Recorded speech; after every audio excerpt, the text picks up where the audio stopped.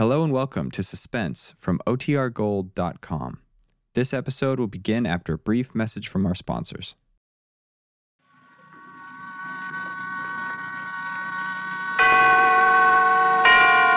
And now, tonight's presentation of radio's outstanding theater of thrills, Suspense.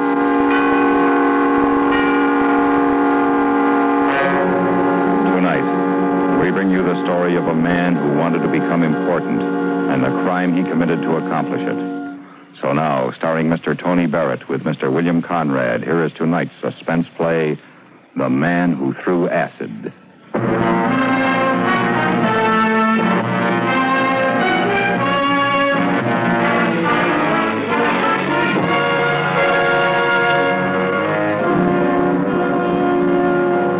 He was a young man serving his second year in the city assembly. And because he believed in honest government, he wanted to enact restraining legislation against the racketeers. At first, the older men, the wheels of the political machine, laughed at him, patted him on the back, gave him a cigar. They liked him because he reminded them of their lost ideals, wasted energies. And then they began to listen to him, wondering. The young assemblyman said in council, I wasn't elected to this office to see my wife and kids or anybody else's wife and kids dictated to by the racketeers and the hoodlums in this city. That's what's happening. Dope, gambling, mugging, the protection racket started again. If the chief of police won't or can't do anything about it, I say we should. Make laws. Put teeth in them. Get rid of the big boys who run the rackets and we'll have a clean city. It wasn't a brilliant speech, not in content or in delivery, but it made its point. And the young assemblyman kept on making his point. The older, wiser city fathers began to take notice. So did the press. And so did the big boys, the racketeers. And the man who was considered the boss called a meeting. There was no red tape involved, no orders in triplicate, a simple, direct edict from the top.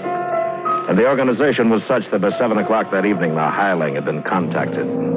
His name was Steve Kleiber, a thin, pasty-faced man of 42 who looked no more than 35.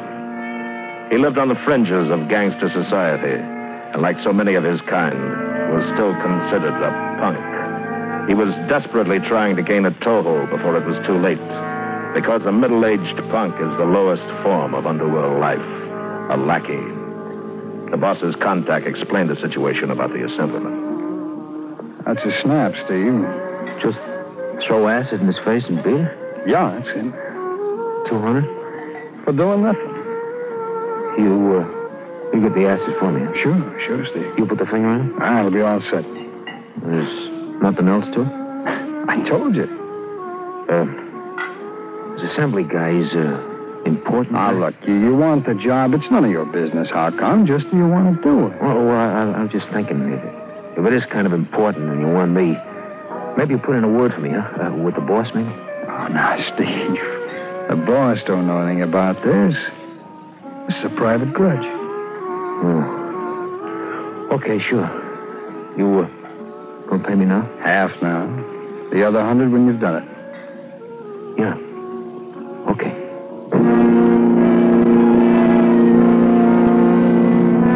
Kleiber was told to wait until he was contacted again. Then the acid would be delivered to him with further instructions. The hired man went home to his apartment and to his girl. He was happy. He had a big job. He had been accepted by the mob. Perhaps his luck had changed. He told his girl, $200, honey. This could be it. What I've been waiting for. Just a drop in a bucket to what I'll get in the next job. Oh, that's swell, Stevie. What have they got you doing? Honey, you know better than to ask. But I tell you this, it's big. Oh, I'll tell you that. Some of the wise guys are going to be saying hello to Steve Kleiber before long. You gonna take me out for Chinese dinner for celebration? Hey, sure I will. We'll have anything you want.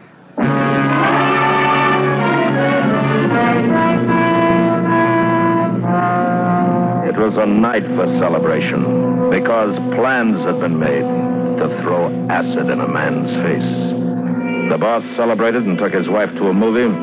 The contact man celebrated, got drunk.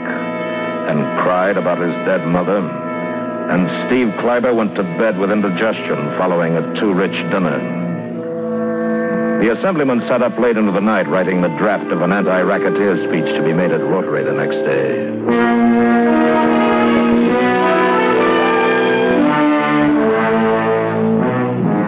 A week later, Kleiber received a phone call. He was told to meet his contact in the park at 11 o'clock. He went to the designated place. Hi, Steve. You're on time. That's good. Gotta get ahead, boy. I don't like being late. Now, here's the stuff in this bag. It's in a pint jar with a wide mouth. That way you won't have as much chance missing. Oh, you better wear gloves, too. You don't want to get burned. There's a glove in the bag. You right-handed? Lefty. So wear it on the left hand. It won't matter. When do I do it? 5:30. Today? Yeah. Where? You'll be coming out of the athletic club. He's got a 6 o'clock appointment. He'll leave the club about 5:30. How am I going to know him? Pictures, here. Take a look at him. Yeah. Now, he looks like these pictures, so you won't have to worry. You can't miss him. Mm-hmm. Yeah. Can I keep these? Yeah. What do I do after I throw this stuff? Ditch the bottle. Break it. And don't touch it without you wearing a glove. No prints on it. Okay. Then what? Take off. Think going to have a car to pick me up? It's too risky. Cars can be traced. Someone sees the license. You shouldn't have any trouble, though. It's a quiet street. Buildings near. Well, you know where it is, in the corner. Yeah. Okay, you're right off the main drag. Just get lost in the crowd and don't run. By the time anyone figures out what happened, well, you ought to be home. Hey, seems to me I'm taking some chance for a lousy 200. Give me back what I gave you. I'll get somebody else. No, wait. It's okay. But I sure hope you guys appreciate the risk I'm taking.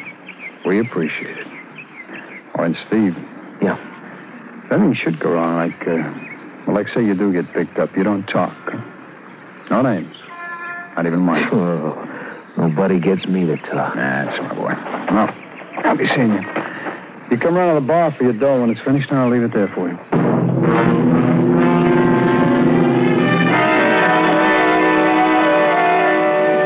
He had 6 hours to kill before doing the job. Standing outside the entrance to the park, he was undecided. 6 hours. And he moved casually to the bus stop and correctly, obediently took his place in line behind 3 other passengers as the bus pulled in. A very ordinary man, carrying a paper sack in which was a jar of acid and a glove. He went to a favorite hangout, a bar at the east end of town, not because he needed a drink. He wasn't nervous, but rather because he hoped to run into some of the boys. Well, he wouldn't tell them anything, but he'd let them understand that he was onto something big. Hey, what do you say, Harry? Steve. And the boys been in, huh? Early. What's it gonna be? You want a beer? Nothing like that. Something fancy. I'm celebrating, boy. Give me something fancy. Huh? What do you want? Oh, I don't know. Something with bourbon, huh? Good bourbon. Soda, water? Old-fashioned, huh? With everything in it. Make an old-fashioned. Make one for yourself, Harry. And me. Too early. Come on, help me celebrate. I never celebrate till after 5. Well, at 5, I'm going to be tied up. I'm sorry. At 5, I got an appointment. Big appointment. Uh-huh. Oh, yeah, Harry. Morning, Lou. How's everything? Couldn't be better. Fine. What do you say, Lou? No, Steve. Well, you've been kidding yourself, huh? No, no. Hey, Harry, break a quarter for me. Gotta make a phone call. Yeah, sure. How about joining me, Lou? Old-fashioned. Why not? Well, it's a good drink. Say, Lou, you got any good tips? I got a few... change, Lou. Oh, thanks. Lou? What?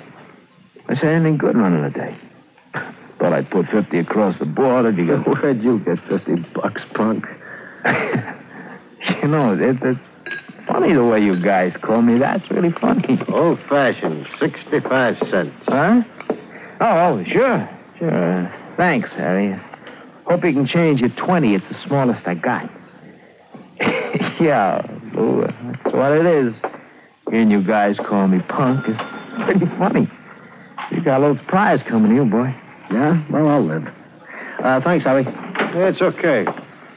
Forget the tip, Lou. I just thought I'd do you a favor, give you a fin if the horse comes through, but from now on, I do my business uptown direct. Hey, you do that.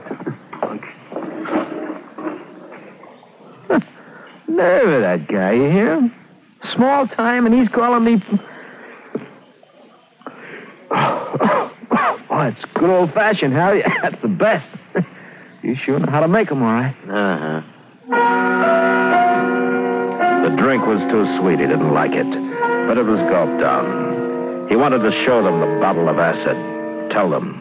That would make them know he wasn't a punk anymore. Instead, he pocketed his change and sauntered out. There was little better than 5 hours to kill, so he went to a movie.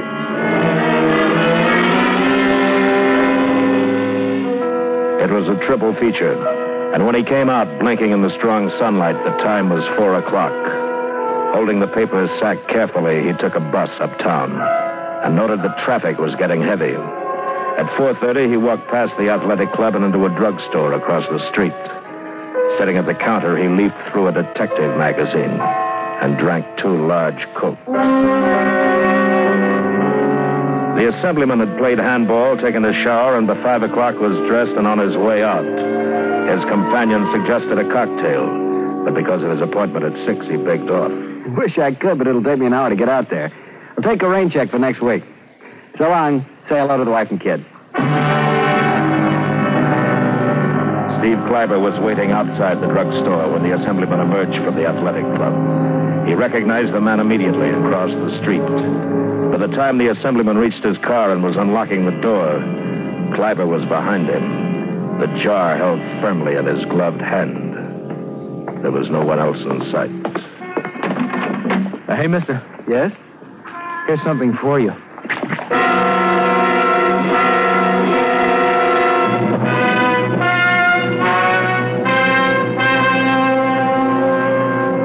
Steve Kleiber didn't see the assemblyman clawing at his face. He dashed the jar to the street and ran to the corner, and a moment was lost among the 5 o'clock homecoming crowds. He felt pride in the smoothness of his accomplishment. His nerve had held up. He'd proved himself as a man to be trusted. Any punk could do a good job with a gun, but he had performed a task few men could have done better. Cold, sure, perfect timing. He went home to his girl, and as he relived the moment in telling, he felt himself become flushed, hot with excitement. So I figured it out, see? Just like a shotgun. You know how when you shoot a shotgun, the lead spreads out? So I figured the same with the acid. Get close enough, just close enough so it won't spread. I was 3 feet. 3 feet. That's when I said, hey, mister. And he turned around. Boy, he could have put me on the Olympics the way I took off. You should have seen me I'm go. glad I didn't. Huh? Well, honey, I'm just telling you that. That's an awful thing doing a thing like that. I don't get you. It's a job, that's all. How come you didn't tell me that's what you were going to do? Why should I tell you? It's none of your business. I tell you now because I thought you'd be interested. I'm not. Well, that's a fine thing. I'm hungry. Let's go eat. No. Figured for a couple of days, lay low, just to be sure, you know. Now, look, you go on down to Delicatessen and get some stuff. Then later you can go down to Harry's and pick up $100 for me. He'll be there. By 7 o'clock, the extras were on the street. By 10 that night, the entire city knew what had happened. And the man who had ordered it to happen, the boss, was at home smoking a cigar, reading. His wife came in and said, I just heard the news on the radio. What news? Some man threw acid in somebody's face. He's a representative or a senator or something in the city. No kidding. Gee, that's terrible. Awful. Boy, I hope they get him. The man that did it. Yeah. And a phone call came into the boss on his private line. He listened for a long time. His cigar went out. He looked puzzled. You still there? Yeah, I'm here. Oh. Well, it's like I said. He ain't dead, but it might be better if he was.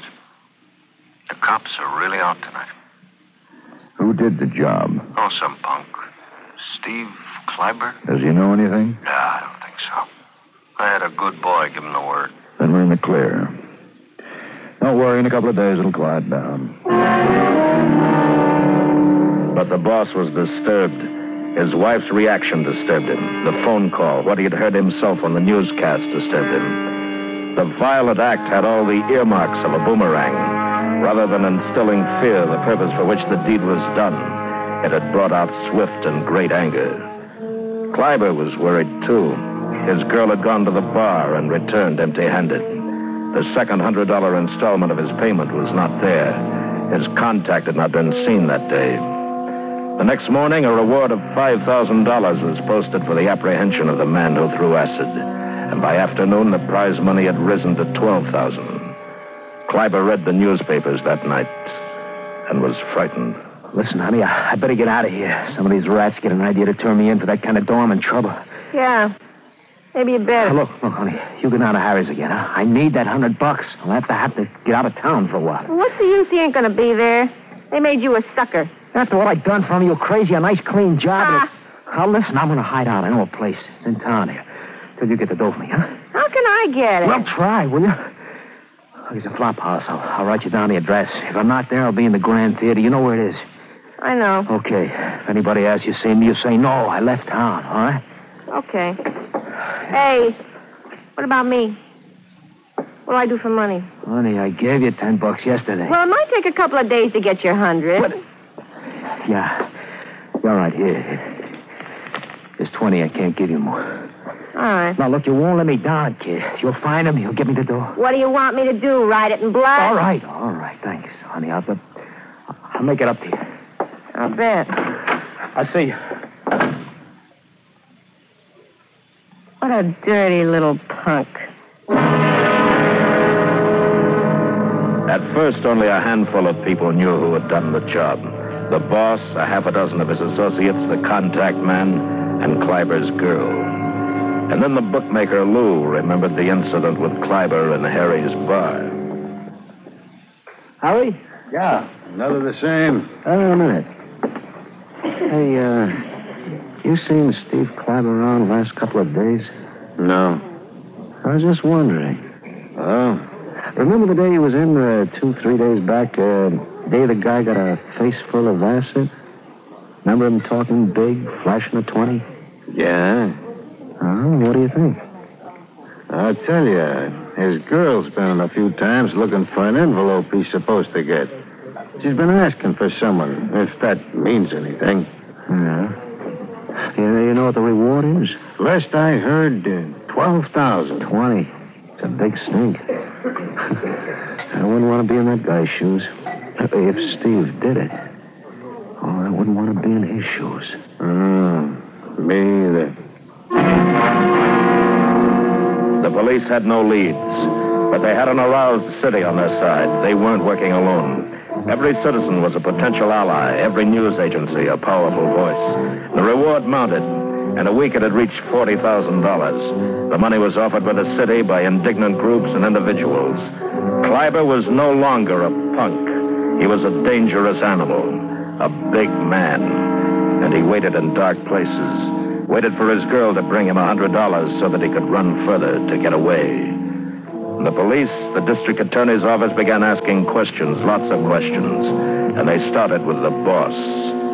They weren't playing games now. Why do you keep after me? I don't know anything about it. Some nut probably who doesn't like a no-smoking law or something. Why don't you guys lay off me? But they didn't lay off him, and he knew something had to be done quickly. He called his associates together. His city is not healthy with Kleiber running around loose. I get the feeling we better get to him before the cops do. He might know something. If he starts talking, we're all in trouble. Shouldn't be hard. Must be a dozen guys on the look for him right now. $40,000 ain't hay. I don't want him turned in. I want him killed. Yeah. Well, we'll get on it right away. It took 3 hours, and the word was out.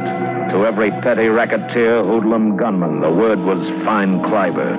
If you turn him into the cops, we'll get you. Just find him and pass the word to the right man. You'll get paid off. The boss wanted him dead, not alive. Kleiber hadn't heard from his girl for 2 days. In desperation, he took a chance and telephoned Harry's bar, asked for the contact man. Harry said, That's you, Steve. Yeah, Harry, yeah, it's me. Is he there? Where are you? Never mind, is he there? Wait a minute.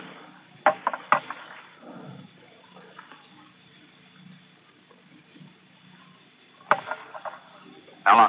This is Steve.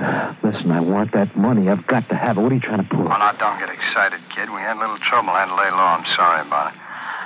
Where are you, Steve? I'll get it to you right away. Never mind where I am. You give it to... Your girl? Well, Steve, I would, except haven't you heard?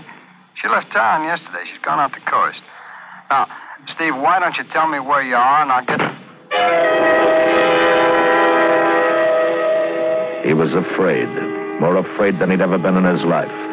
He'd read the papers, knew the whole city was after him.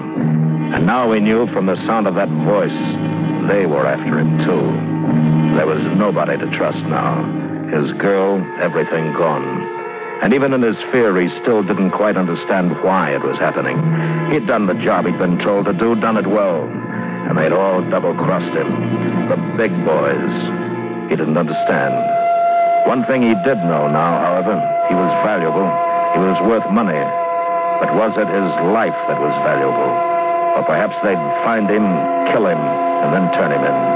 The rewards didn't say anything about being alive.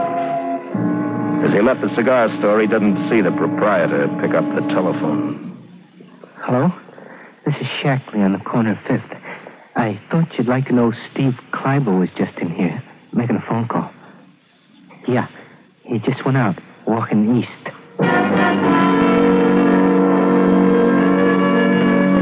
I'm in trouble. I'm in bad trouble.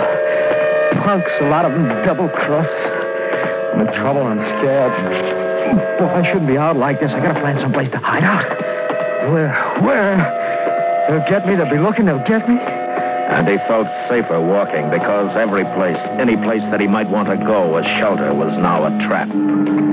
He saw the police station at exactly the same moment he saw the black car around the corner. And a sixth sense told him what was about to happen. He started to run toward the police station.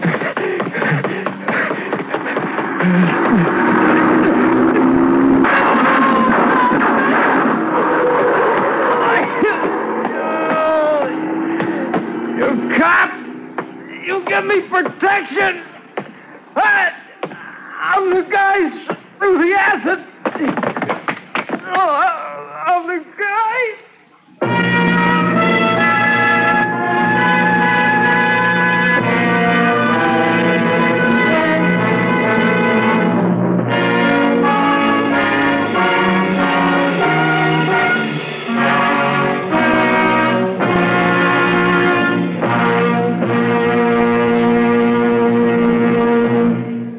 Suspense, in which Mr. Tony Barrett and Mr. William Conrad starred in tonight's presentation of The Man Who Threw Acid. Be sure to join us next Wednesday when we again bring you another presentation of radio's outstanding theater of thrills, Suspense.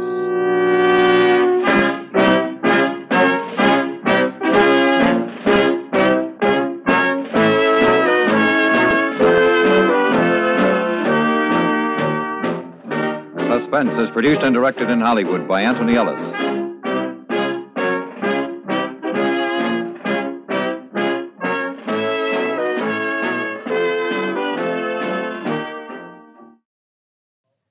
And now, a public service message from CBS Radio. Remember that phrase, one of our aircraft is missing? Another time around, it might be, one of our cities is missing.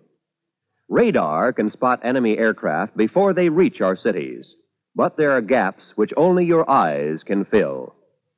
CBS Radio suggests write or telephone your nearest Civil Defense Center, or write to Ground Observer Corps, Air Force, Washington, D.C., to learn how you can serve in our Ground Observer Corps.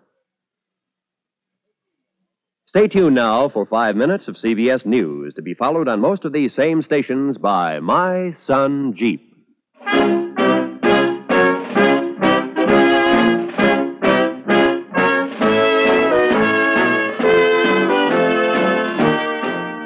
You hear hear America's favorite shows on the CBS Radio Network.